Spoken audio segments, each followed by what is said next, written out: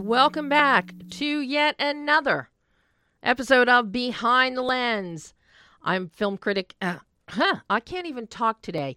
I'm just so excited that we're finally, unfortunately, he can't be here live today. I'm so excited you're going to get to hear my interview with Greg Kinnear, which is going to be coming up in a few minutes. But I'm Debbie Elias, film critic, creator, and host of Behind the Lens. You can find my movie reviews and interviews in the U.S. and abroad, in print and online, 24/7, of course, on BehindTheLensOnline.net. But every Monday, you're going to find me right here, 11 a.m. Pacific, 2 p.m. Eastern Time on AdrenalineRadio.com. And, you know, if you're on Facebook, you can go to the AdrenalineRadio.com Facebook page and you can watch us streaming live. There's nothing exciting. It's just me sitting here in the radio studio, but with lots of beautiful, beautiful swag. Marvel, Disney, Forky. I'm going to be on a Forky kick for a while, just so, and everyone that knows me, I think, understands that already. I think Forky is one of the most creative and fun characters that we've seen pop up in a movie in a while. So in addition to hearing our exclusive interview with Greg Kinnear in a few minutes, you're also going to hear, and I don't know if it's going to be live or pre-recorded. I've got a pre-record, but there's a slim chance that this other director may be calling in live in the second half of the show. Orson, the wonderful Orson Oblowitz, talking about his new film, Trespassers, a psychological thriller horror film. Home Invasion. We're seeing a few of those this year, and I happen to love them. And what you're going to love when you hear my interview with Greg Kinnear is Greg is talking. We're talking primarily about his new film, Phil, which comes out this Friday, July the 5th. Greg makes his directorial debut with Phil, and it is a winner. Absolutely wonderful. But before we get to Greg, another fun bit of news that I get to share with all of you right now. As you all know, not only am I a Tomato Meter approved critic on Rotten Tomatoes, but I am also a member of Los Angeles Online Film Critics Society. And what LAOFCS does is a mid-season awards list. For those films, especially those small indie gems that get lost in the shuffle. Come award season start, the quote-unquote award season starting in September. But we at LAOFCS, we love film all year. We don't wait for things to be award-worthy till the end of the year. There's plenty of award-worthy stuff now. So what we do is a mid-season summer awards. And I am so thrilled, and thank you, El Presidente Scott Menzel, for letting me announce these wonderful, wonderful winners right now on the show. And I'm going to cut right to the chase. Let's start with Best Picture. LAOFCS Best Picture winner is Booksmart. Runner-up, Rocketman. Both are winners. Both you can still find in theaters. If you haven't seen them, see them. Best Actor, another tight category among the critics, among the critic members of the group. The winner, Taron Egerton for Rocketman. I still am predicting Taron's going to walk away with the Best Actor Oscar come next year. Runner-up, Robert Downey Jr., Avengers Endgame. Come on, guys. We love him 3000. Let's face it. I love him so much 3000. I went and saw the movie again yesterday. Best Actress, winner, Lupita Nyong'o. For Us, runner-up, Beanie Feldstein with Booksmart. And that's a really tough call. It's how do you pick Beanie over Caitlin Dever, her co-star in Booksmart, because the two of them each is a flip side of the coin. But That's how the votes played out. Best Supporting Actor. Either one of these thrill me. The winner, Jamie Bell, playing Bernie Taupin in Rocket Man. And the runner-up, Ben Mendelsohn in Captain Marvel. One of the most beautiful performances and character arcs ever. Best Supporting Actress. Hands down, no contest here in my book. Winner, Billie Lourd for Booksmart. Runner-up, Naomi Scott for Aladdin. Best Male Director. Winner, a fan favorite to boot, Jordan Peele for Us. Runner-up, okay, I'll admit it, my personal pick, Dexter Fletcher for Rocket Man. Best Female Director.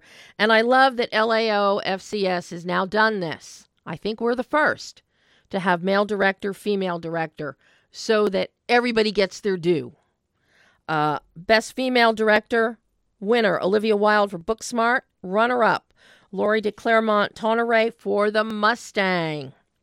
Best Original Screenplay, Booksmart, Emily Halpern, Sarah Haskins, Susanna Fogel, and Katie Silberman. Runner-up, Us, by Jordan Peele. Best Adapted Screenplay. Oh, come on. Is there any question, people? Toy Story 4, Andrew Stanton and Stephanie Folsom. And the runner-up, Avengers Endgame, Christopher Marcus and Stephen McFeely. Best Indie Film. And I love that we have this category. It's no longer just Film Independent Spirit Awards that are celebrating the indie. LAOFCS is as well. Best Indie Film, winner Booksmart, runner-up The Souvenir.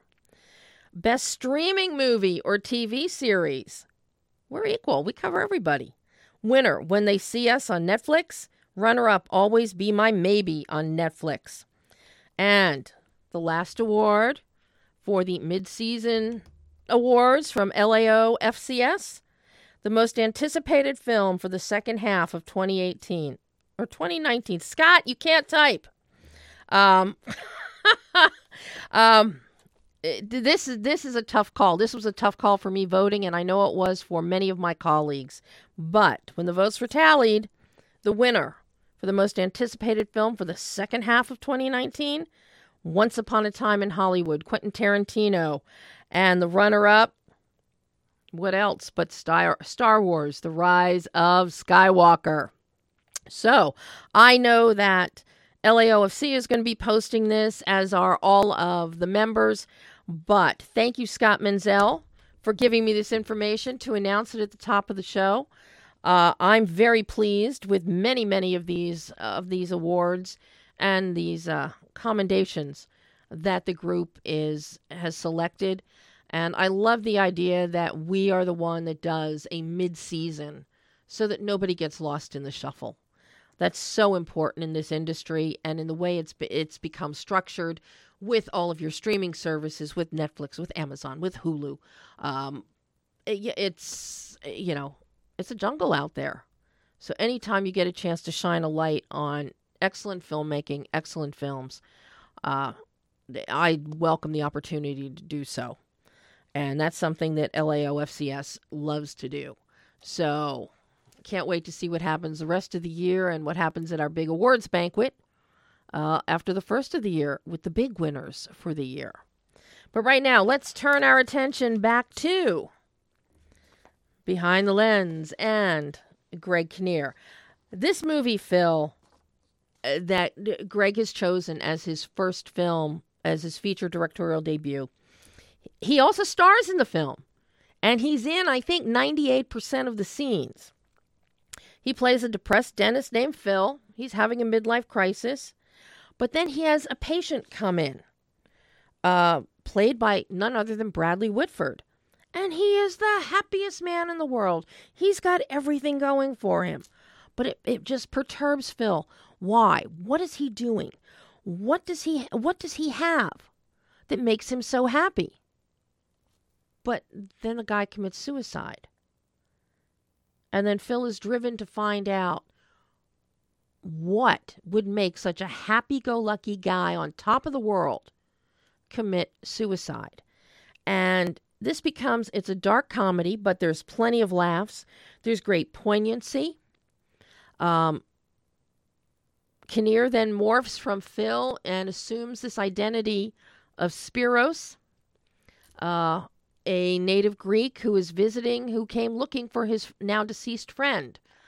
And he infiltrates himself into the household, into the house of Alicia Fisk, our grieving widow. So it's very interesting, but it's a great character study. It's a great rumination and contemplation on life, but there's laughter, there is a lot of love, and there's a lot of emotional growth. Kinnear soars as both a director and an actor. And again, it comes out this Friday. See it, see it, see it. It's one of many films coming out from Greg this year, because immediately following this up, the 31st of July, Red Sea Diving Resort, which he co-stars with Chris Evans, that comes out. August 9th, Brian Banks, based on a true story. You're going to hear Greg talk about Brian Banks in this interview. Then he's got Frankie, which just had its world premiere at Cannes, directed by Ira Sachs, whom he reteams with after Little Men. So, take a listen as Greg Kinnear talks about being a director for the first time with Phil. How you doing, Debbie? Well, I'm thrilled to be talking to you again. The last time we got to talk was for Same Kind of Different as Me. Oh, my gosh. Yeah. Right. You know, every few years we manage to connect. We did for that one, for Little Men, for Heaven is for Real. And nice. But I've got to tell you, I watched Phil. I am so thrilled you finally put on your director's hat. You have done an amazing job with this film. Oh, thank you. My gosh, that's so nice of you. Seriously, thank you. I'm really insecure about it. Oh, my God. Greg, you have nothing to be insecure about with this film. Number one, you bring on John Bailey as your cinematographer. So when you got John in your back pocket, you're ahead of the game right there. You've got Rolf. You are right about that. Oh, God. You've got Rolf Kent doing your score, which is so lovely. Lovely. Yeah, I love his score. Rolf, who's become a friend, is, he loved the whole Grease element, and I knew he would, and I knew he would be the perfect guy on the planet to have a sense of this movie. He's such an artist, and he really connected with everything about it and really brought it up a notch. Well, let's just break this whole film down before we even get into your other upcoming projects, which you're just going to paper my world this whole year. I see this, and I'm so happy about it. But how did Steve Mazur's script come to you? I've long been a fan of his, especially with the humor that he brought in films like Heartbreakers and even Liar, Liar. There's always a bit of redemption. There's humor. There's a crisis of conscience. There's somebody not quite walking the straight and narrow. And you do gravitate towards these characters, even in your performances, going all the way back to Dear God. But so how did this find its way to you? Well, Stephen, the original script of this had, first of all, Phil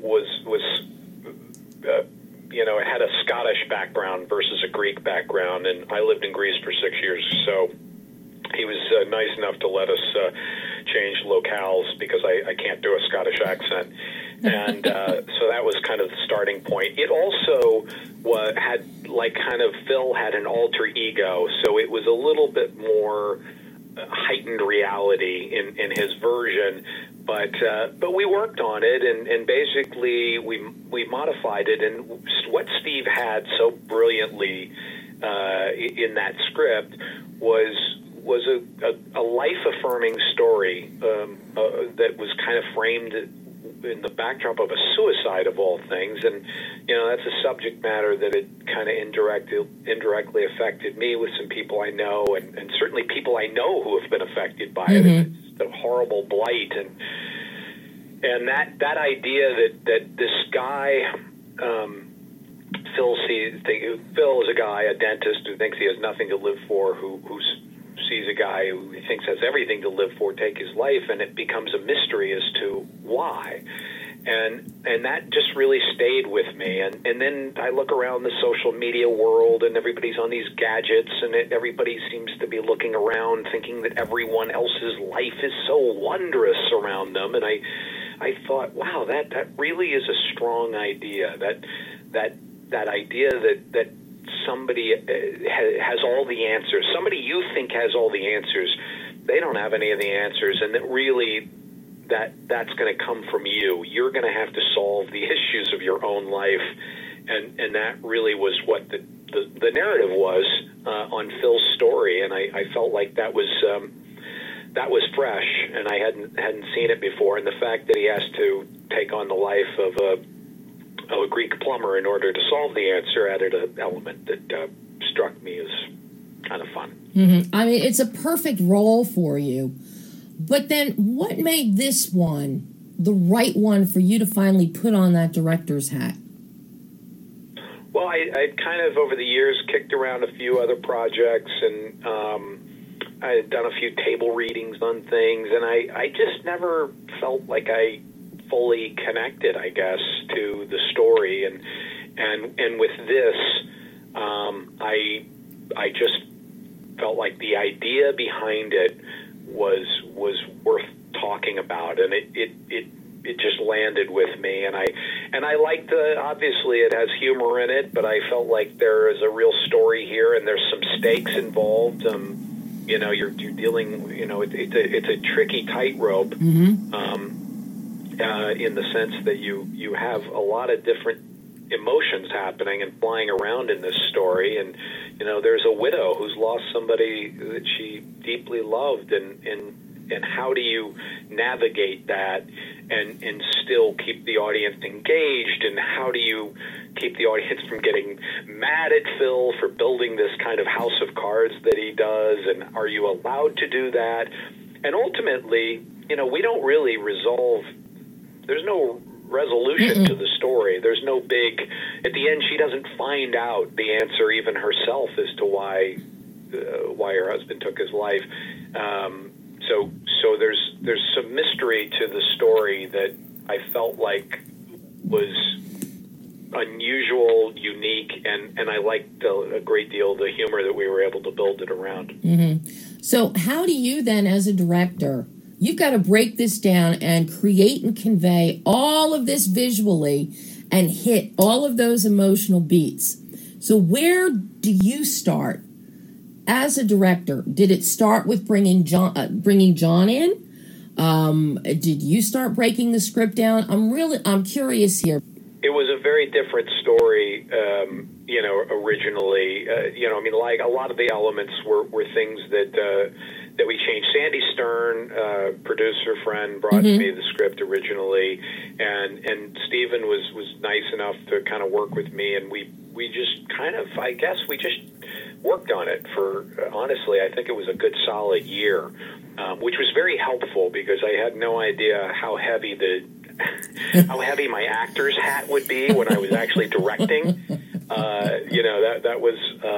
That was tough, and I was grateful that I had as much time as I did with the story to try to get it there. But I would say that a lot of the heavy work was really just in getting the script right. Then, yes, we needed someone to shoot it. Obviously, John had shot me in As Good as It Gets, and is now the president of the Academy, and I only have presidents shoot my movies. Well, of course. He was really, he's obviously an incredible, deep, photographer, and we tried to keep it relatively simple. There's it's not a bunch of camera tricks. Nope. And there's not a lot of,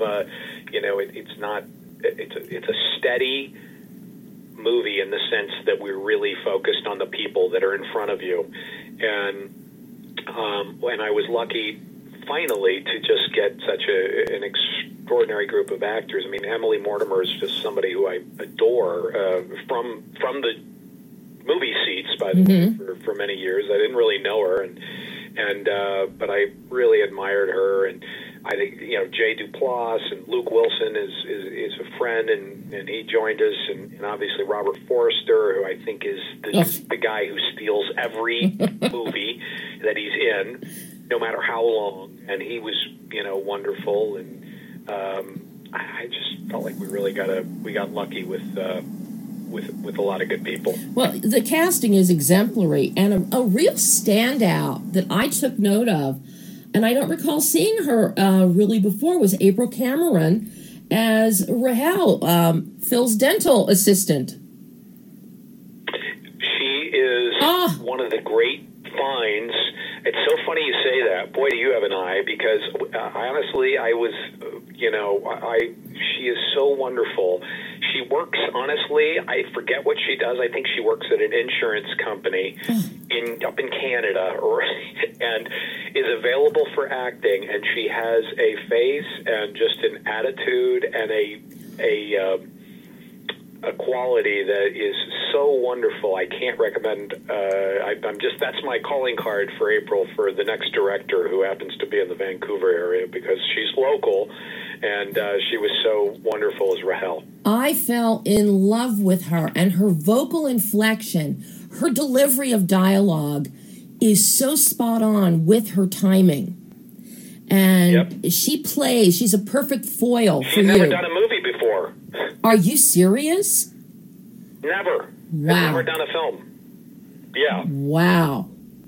Yeah, she is. You knocked it out of the park finding her, Greg.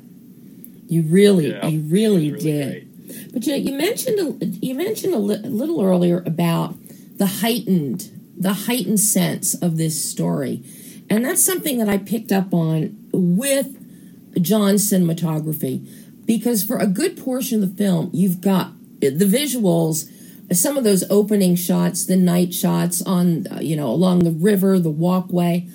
It's super saturated, it's polished, it's gorgeous. And for a lot of the film, I see a more heightened sense of color.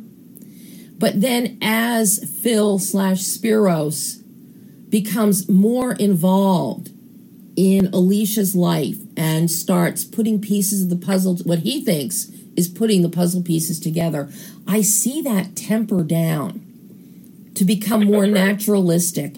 And I love the thought that you and John put into doing that, because it really puts a lovely visual spin on this.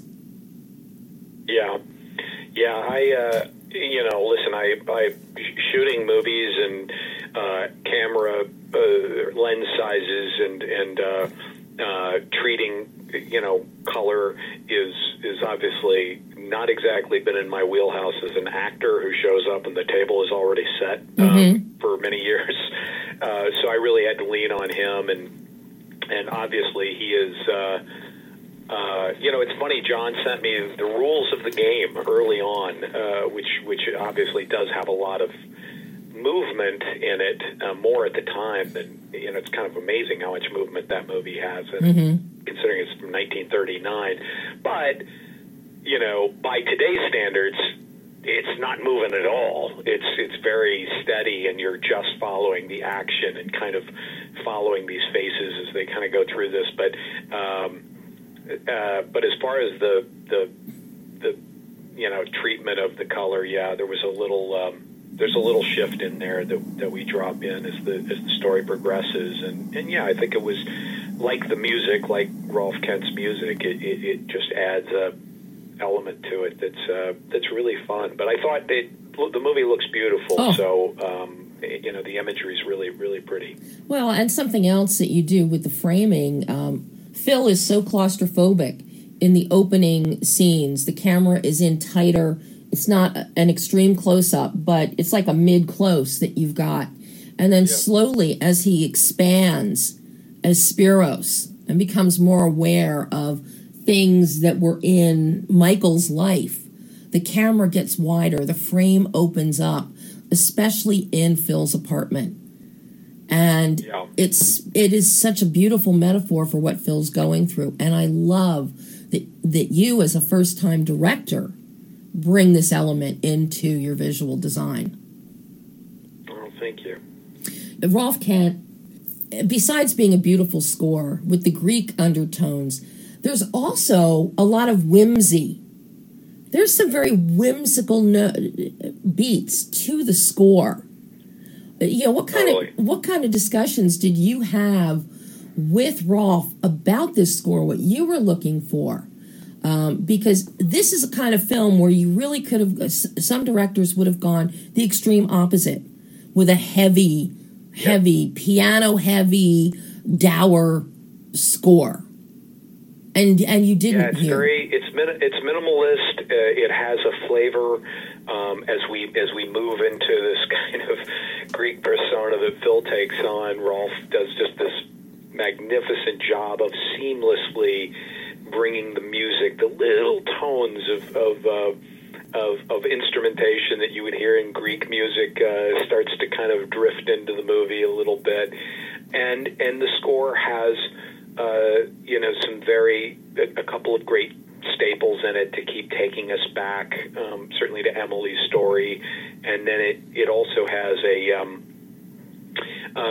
has a very hopeful tone to it. Mm-hmm. I mean, I told Rolf, I said, I want to keep hope alive in this thing, and he felt the same way, and we he has a wonderful little studio here in Los Angeles, and we go over, and he's got every kind of tea imaginable, as you would expect. No coffee, by the way. Oh. And you basically sit in this room and just watch him kind of bring these, wonderful, this wonderful score together. And then he went to where I think we recorded the final orchestration. I want to say in Belgrade, I think is where he did it. In Europe, and he had a wonderful orchestra that came in and brought it all to life. So, obviously, this is one of the great joys of directing, is getting to see the whole culmination of as an actor, you are a piece of the storytelling, and it's great, and I love it. It's wonderful. That idea of having a richer experience in the storytelling was something that always was in the back of my mind, and to have gotten fortunate enough to get to tell this story and getting to see all aspects, all departments doing what it is they do to kind of make these not only our movie or any, it makes you re-examine any movie when you see all of the effort done from all of the individuals that are so talented at bringing these things together. So great fun. And, of course, not the least of which are two of your sound editors, Kelly Cole and Bill Mello. Your sound design, I was blown away during the shower sequence. The nuance and the subtlety of the sound mix there, because we have music. We have the crashing and the popping of the shower tiles, thanks to Spiros' excellent grouting. But we can hear Emily, we can hear her wailing and crying under the water. You have so many sonic layers there. That one scene really speaks to the excellence of your sound design and your mix. Yeah, that's hats off to that gang. I mean, first time I've sat on a few, Sam Raimi is friend, and he's let me kind of hang out with him a couple of times, and I've had other friends who've let me in on the sound mix, and it's always a fascinating thing, and it sounds like everyone's speaking Chinese. I didn't quite understand it, but I did get a little tutorial in this before we started, and so I knew a little bit, but mostly for me it was just these guys would talk a lot about, do you want to hear a little bit of this or a little bit of that? And I would be like, you can make that happen? They'd be like, yeah. And I'd be like, this is incredible. This is incredible. And so it was really like, watching a flower bloom, just to watch all these people at their, that do their craft. Well, you mentioned a flower bloom. What led you to pick Lynn Anderson's I Never Promised You a Rose Garden? It's perfect. It's perfect. It's funny that that song was that was in Steven's script, and it was kind of there was a different opening for the movie, and ultimately there was a letter that Phil's reading, and kind of a suicide letter that it started with, and we basically ended up losing that and reprieving that song. Mm-hmm. And so he used to tell his brother, Jay Duplass, he mentions that song, that randomly happens to mention that song in the bar when he's talking to his brother about other people's lives and sunshine and roses and all of that. Mm-hmm. And then I don't know at what point, but we just had this kind of inspired idea of saying, let's maybe drop that letter and let's just hear the music. Let's hear that song. Mm-hmm. And the more I listened to it, the more haunting and slightly, we were just so lucky. And I guess, listen, credit Steve, because he was the one who, flagged it in the original script. And it's just so perfect, strangely, in a very melancholy, sad, maybe a little hopeful way to kind of open the movie. It turned out to be the one we couldn't do without. Oh, I think it's perfect. But the big question here, Greg, is how well did actor Greg take direction from director Greg? Yeah, that's a really. I mean, listen, I could really slap that Greg Kinnear guy around in this movie, and I would say on set, it didn't show up as much on set as it did just in the director. Greg could really have his way with the actor Greg in terms of like scheduling. It's really hard to do these small films. We have quite a big cast. Taylor Schilling, Bradley Whitford is also in the film, and these are stars. Yeah. It's not easy to get people to drop in for a few days on these films. So we worked. So I always knew I had Greg Kinnear available whenever I needed him to do whatever I needed him to do.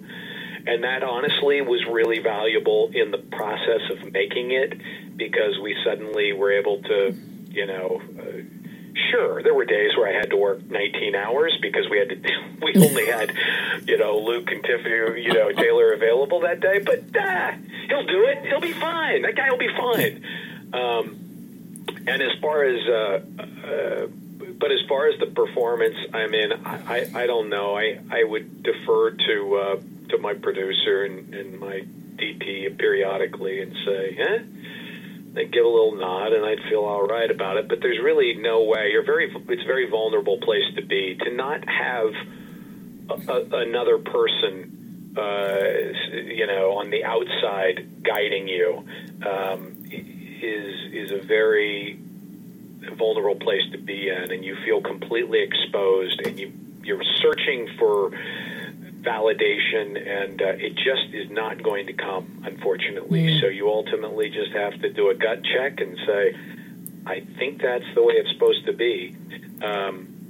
One advantage I had, as I said, is I think just living with the script for a good year before we shot it. At least I knew as I was preparing for it, I knew what I thought I needed out of the performance. But whenever it was way off the mark, there wasn't much I could do about it. Well, would director Greg ever hire this actor guy Greg again? He would hire him for a smaller role. I don't think I would want him to be in quite this big a situation. This was the only way to make this movie happen, and there's so many great actors. I think of so many great actors who could have played Phil and probably would have been better than me, but I not that I think I was miscast. I wasn't miscast to play this guy, but there are some other wonderful actors who I would have enjoyed, sipping my cappuccino and talking to them, going back to my director's chair in between scenes, and that would have been, kind of cool. But I honestly, I believe that if I were to direct again, I would just want a more manageable. I wouldn't mind being in anything, obviously, but it just a role that works a few days would be one thing. As it turns out, here I'm Phil. Well, talk about working. I mean, you got this summer. I mean, you've got Red Sea Diving Resort coming up. You've got Brian Banks. I'm seeing that next week. I'm very excited about these upcoming roles. And then, of course, didn't you just have the Cannes premiere of Frankie? You're back with Ira Sachs. Yeah, we were just at Cannes. Unfortunately, I wasn't able to go, but I love Ira, and great fun to work. It was so great to work with him again. He was nice enough to invite me to Portugal to shoot that. It's a beautiful movie. But you've also got the Red Sea Diving Resort. You're co-starring with Chris Evans. You're working with Gideon Ra. And it's coming out the end of July. So you're just going back to back to back with these films. What is that one about? Well, it's funny because I've actually, when I did Phil, I wasn't working for a while. I went off into this directing thing, and it really was kind of a getaway. And then I went and did some movies, and I guess they're kind of all stacked up for whatever reason. And there's just a few. There's like 3 coming out all this summer. Phil's July 5th, and then I think Red Sea Diving Resort's end of July. Yep. I don't work that much in it. It was a great story, and Gideon's such a cool filmmaker, and it basically was a story back in the 70s. There were a number of there's a large population of Ethiopian Jews, which I wasn't aware of, and they were in the Sudan, being held in these refugee camps and persecuted under terrible conditions. And the Mossad in Israel sent over a group of agents undercover to try and help get some of these people out of there. And they basically took over this dilapidated hotel called the Red Sea Diving Resort, and they opened it. And shortly thereafter, German tourists started showing up, as they do, and other tourists from Europe. So they had to kind of pretend that they were literally running a diving resort, and at the same time, at night, they were kind of pulling some of these refugees out of these camps and getting them to safety in Israel and out of the country. And the American embassy was under first George Bush, actually helped. They were helping a little bit, but they didn't quite trust what Israel was up to, and they kind of had their own interests, with oil and things. So, so it's a little cat and mouse with the governments. Ultimately, the U.S. sent a couple of big C-130s in there to help get out thousands of people out of there. And so I play the American Embassy liaison, and it was cool. We shot it in Namibia and South Africa. Sir Ben Kingsley, who was Ben Kingsley the first time I worked with him, is in the movie as well, and some other great actors. And then that Brian Banks that you mentioned comes out August 9th, and that's a hell of a story. A lot of people remember that story. Yeah. Well, I think for me, it was a find. I didn't realize. I came home after meeting with Tom Shadyac, and I met Tom for what was going to be a half-hour meeting. It turned into 5 hours of him kind of walking me through this incredible story and his passion for it. Tom obviously comes from that big studio comedy thing, and had so much success, and yet here he comes with this drama completely out of the box of what you would expect, and was just so great for this job, and so such the right person for it. I was really proud of him. He did a great job, but it's a hell of a story about what this guy's it's really the justice system. I think is the takeaway on Brian Banks, how broken our justice system is, but the story that you follow of Brian and what happened to him and how he comes out the other side of it is truly incredible. And you play attorney Justin Brooks in this one. I do. I do. And Justin runs the California Innocence Project, and they've exonerated over 34 people, not for technicalities. I mean, these are people who were just wrongly imprisoned at 20, 30 years. And he's never taken a dime. He's a remarkable guy. And he works with these kind of young and, aspiring, lawyers in his law school. And the truth is that Brian's story was a little off the grid for them, because they normally take, they are exonerating people who are wrongly accused, and they get thousands of letters. And here's this kid who's actually was falsely imprisoned. He was wrongly imprisoned, but now he's out. He's on parole, and he wants to play football, but he can't because he's got the ankle bracelet, and he's got the dreams of playing in the NFL, but he can't do any of that because he's a registered sex offender, and all of that goes with that. He just wanted to get the conviction overturned, which is a really hard thing to do. And Justin's kind of the adult in the room, and basically wasn't so into the idea, but then he finally met Brian, and Brian is an advocate for himself, and just made a hell of a case about how he really was in prison, and how he still was in prison, and he needed to get the thing overturned in order to go have the life that he was kind of entitled to. And Justin ends up helping him take it on and take on the city of Los Angeles, and ultimately it was overturned, and Brian went and had some played with the Atlanta Falcons, which was really incredible.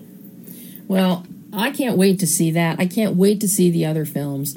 But right now, I'm going to tell everybody they need to see come July 5th. They have to see Phil. It is an amazing performance, Greg, a fabulous directorial debut. The work belies the fact this was your first directing experience. And I seriously hope you direct some more. I really want to see more. Thank you. You have an incredible storytelling eye.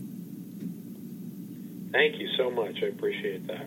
Oh, Greg, thank you so much. And I hope I get to talk to you again about one of your other projects in the future. Me too. That was really great. Thank you so much.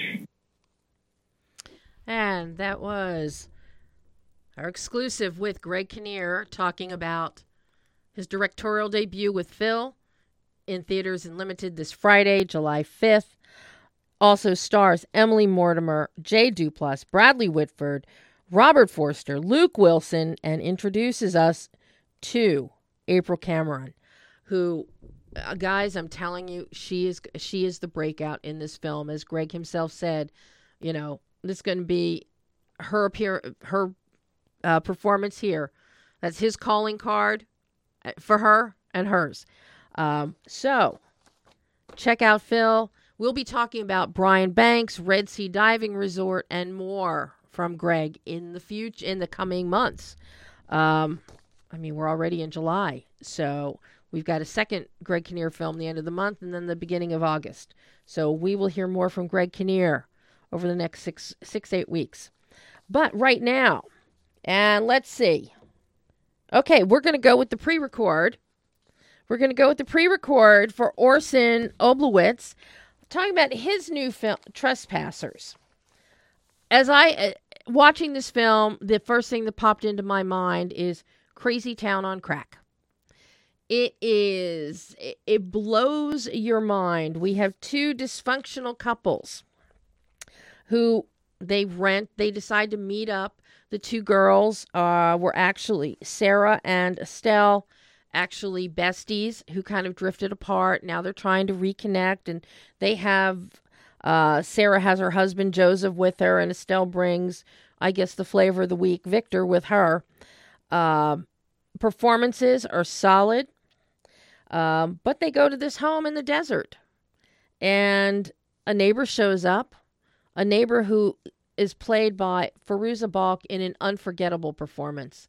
You're going to hear Orson talk about Fairuza's contribution and creation and manicuring of this character, of this neighbor who shows up at the door. And of course, everything really starts once somebody bothers to open the door in the middle of the night, which one of the cardinal rules in horror films and thrillers, you don't open the door, but it gets opened. And when it gets opened, that's when Crazy Town kicks in. It turns into a bloody, tension-filled night. The film is stylish. It is atmospheric. And it is an absolute, honest-to-God thriller. And as you're going to hear us talk about, Orson first discipline and his real love is cinematography. And that really comes into play here as he's working with his cinematographer, Noah Rosenthal. And I've been a fan of Noah's since he worked with Matthew Lillard in his directorial debut, Fat Kid Rules the World. So take a listen to our exclusive with Orson Oblowitz talking about Trespassers. Oh, or wait, what do we have here? Let's hold on a second. We have a phone. Let's see. What do we have, Pam? Oh, no, somebody's calling in incorrectly on our phone line. Okay, so let's move ahead. Pam is going to start this. I'm so excited to talk to you after watching Trespassers. Awesome. As I emailed Emily earlier today, I said, this is like Crazy Town on crack. Yes. You're speaking my language. I love this film.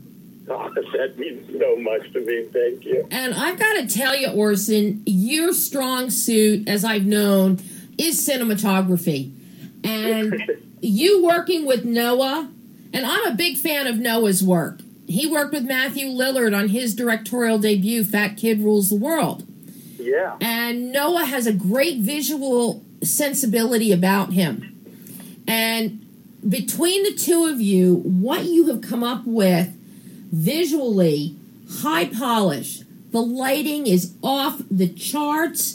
The way you use the red and green and the flashing on and off and the inky blackness, you've got all this undertone metaphor going on. It is dynamic. That's so cool. Noah's the best. Noah, I was so happy to be introduced to him for this film, and, we've become very close friends. I mean, I've seen enough of a variety of Noah's work that he has capabilities where he hasn't stretched himself before. Here, he gets to stretch himself as a cinematographer. And yeah, no, he totally. I mean, that was a big fun part of this. How did this film even come your way, Orson? I had just finished my first film, The Queen of Hollywood Boulevard, and Julio and I had worked together years before when we were just both starting out. And I knew he had gone distribution, so I gave him a ring. I said, hey, man, you think you could help me try to get my film out there? Him and his brother Diego watched it, and I got a phone call a couple weeks later, which was like, dude, we have a script. We think we can get this made. We just think this is you. We want you to bring your voice to this. And that's how it all began, and then we were off to the races, and in a couple months we were shooting this crazy movie. They introduced me to Noah because Noah had shot Diego's film, Curvature. So that's how I met Noah, and they introduced me to Corey, and I just really vibed with the script. I love home invasion thrillers, but I also love, the drama side of it. That was a really big pull that I can mix two worlds that I love more than drama. And we wanted to see if we could pull it off. Well, that's I love, film and cinema, and I think there's a line that and I wanted to make sure that there was subtext that we were reading into throughout the film. This film isn't just about people dying and people being scared. And I think if you can add those layers, and if they do come across and you do pay attention to them, there's a lot to take away. I mean, I think horror is one of the great genres because we can talk so much about society and about humanity and still make it really entertaining. Well, and I think what you've done here is a lot of this it's very much a psychological thriller. First and foremost, I think, because of the dynamics of your characters. You've got Sarah and Joseph, and as we know something traumatic has happened to the relationship, so things are not what they should be. nor are they what they're trying to make them appear on the surface. And slowly, we find out what that was. Estelle and Victor, here again, things are not what they seem to be. And you start wondering right away when you get some friction with Sarah and Joseph, well, why in hell are you inviting another couple to be around? And that couple is just as dysfunctional as Sarah and Joseph, but possibly even more so because Victor is a loose cannon strung out on party favors. She is. And I think that, there was this kind of, you could say, theme of like toxic masculinity in the film and how that affects these two, I think, really interesting, strong women in the movie. I love those two characters, and I think you see them, they're trying, more than anything, what you realize in the film is much more about them reconnecting their bond than the bond with these men. Yeah, and you mentioned something interesting with the toxic masculinity, because on the one side we have Victor, who is, he's trying to be the great ape in the jungle and beat on his chest about, how much of a man he is. And on the other side, we have Joseph, who is essentially, he's very timid, he's confused, but that confusion is boiling into anger because he is, it's two sides of the coin for what a man can be. And it's really interesting the way you play that out and you show that. Thank you, because I think that is a part of what we're talking about here. And you even see it later with, I don't want to go into it because of the twist, but yes, other men show up that also show a whole other side of that type of power and how they abuse power. Mm-hmm. And I think, we wanted to play with that, and we wanted to play with the different ways that people act out, and that there is a level to Joseph where he is a little bit constantly suppressing himself. Yeah. And almost falsifying his feelings. Or he's trying to be the good guy. Unlike, he's not a good guy. I don't want to get too much. No, but as we find out, he's not a good guy. Yeah. That's the beauty here, Orson. There is not a single character here that is 100% good. Every one of them is flawed, some more so than others, but who, if anybody, has redemptive qualities? And I think that's where the horror aspect of the film really comes into play, where you really ratchet it up, because it's kind of like eye for an eye. People are getting what they morally deserve. That right there was a theme that I entered the film with when I started thinking, was this idea that these are not good people with bad things happening to them. These are bad people getting maybe the justice that they needed to get. And I kind of wanted to go with that. And it's very interesting because I think we've been conditioned as a film audiences to only thinking good or bad. Yep. And that bores me. I love morally ambiguous characters. I love characters that are confused. Well, because you also never know which way it's going to go. And there's always that chance when they're morally ambiguous that there could be redemption or there could be the final descent into hell. Absolutely. Yeah, this film, for me, is a descent into hell. Well, yeah. But it's a beautiful descent into hell, Orson.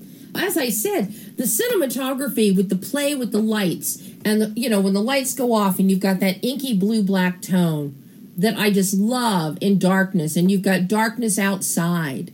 But then when you've got the lights flashing on and off and emergency lights blinking and things like, it's fabulous. It just looks so. You love it. I absolutely love it, and it really fuels that manicness, that frenzy that Victor has really infected everyone with, because he's a very toxic infection in this whole mix here. Absolutely he is, but at times he's right. Yeah. He's a toxic infection, but at times he's maybe the best voice of reason. Here he goes. Horror film. What's the first thing that you don't do? You don't open a door. Exactly. You don't open the door, and he says, "Don't open the door." I'm not dumb. I've watched a million horror films. Of course, I have one of the bad guys go, "Don't open the door." I'm telling that to the audience. But you know what? We all make decisions for our own reasons. Mm-hmm. And Sarah, I think, is a very complex character. Yeah. And I think at the end of that film, you could think of a lot of reasons why she did that. Well, yeah, you can. But it's also, but by the same token, it's like from the time that you're little, from the time you're small, parents are telling you, don't open the door, don't open the door, don't open the door. In this particular instance, it's like waving the red flag in front of the bull and saying, hey, don't charge, knowing full well that's what the bull's going to do. But you bring in one of my favorite character actresses of the past 15 years, Fairuza Balk. I am such a huge admirer of her work, from Bad Lieutenant to The Craft to The Water Boy. She is phenomenal. You cannot take your eyes off her. You want to hear every word. You want to see every nuance. And you and Noah very smartly give us some great close-ups on her with the glasses. And she's looking down and she's peering over the top of the glasses. And she's making scrunchy things with her face. She is beyond intriguing. Beyond intriguing, Orson. She's amazing. That to me was like, the couple days we had with Fairuza was just awesome, and she just brought it. She's just, she really understood the character. She understood it more than I did. Mm-hmm. She brought a character that could have been such a cardboard cutout, such a plot point, and made it so complex and so full of life and ambiguity. And the thing about Fairuza is everyone knows her for The Craft. And everyone knows her, she was an American History X. But, she was getting Independent Spirit Awards in the 90s. Yeah, like, she's a real actress. And it's like, I felt very honored to have her in this role and for her to really bring this, just life, just humanity to a character like that. No, and then you throw in the costuming and the hair for that character. Right, yeah. It just so brilliantly done, because you're looking at it and you see how she's dressed, and the only car you see is a vintage car, a sedan out on the road, and then you look at the house that we're in, which obviously this is a multi-million-dollar house. It is beautiful. It is tricked out to the nines, but you look at her, who's supposed to be a neighbor. Would she really be living in that neighborhood as a neighbor to a multi-million-dollar house? Well, that's the question, Yeah. She was playing, is she just playing a character playing a character? Yeah. That's what she brings. And she really manicured that look for herself with Stephanie and our costume designer, and Brittany, our makeup supervisor, makeup artist. They together, it was really Fairuza's brainchild to kind of create this unrecognizable everyday woman and not show up looking like she was Nancy from The Craft. Not to be the obvious bad woman, but to totally be just the friendliest neighbor you could imagine. I think her idea was she said maybe she was wanted to play her like she was like a local art class teacher in the elementary school. Mm-hmm. Which you could see in that particular area, because we get enough of a look of the exteriors that you could see that, an artsy, like a Taos kind of area. Yeah, very, very much so. Absolutely. But a lot of this, once you have all these incredible visuals and you have performances like what Fairuza gives you, what Jonathan gives you as Victor, once you have this, then you got to look at Brett Solom's editing. Wow. You've got some great pacing here that keeps us on the edge.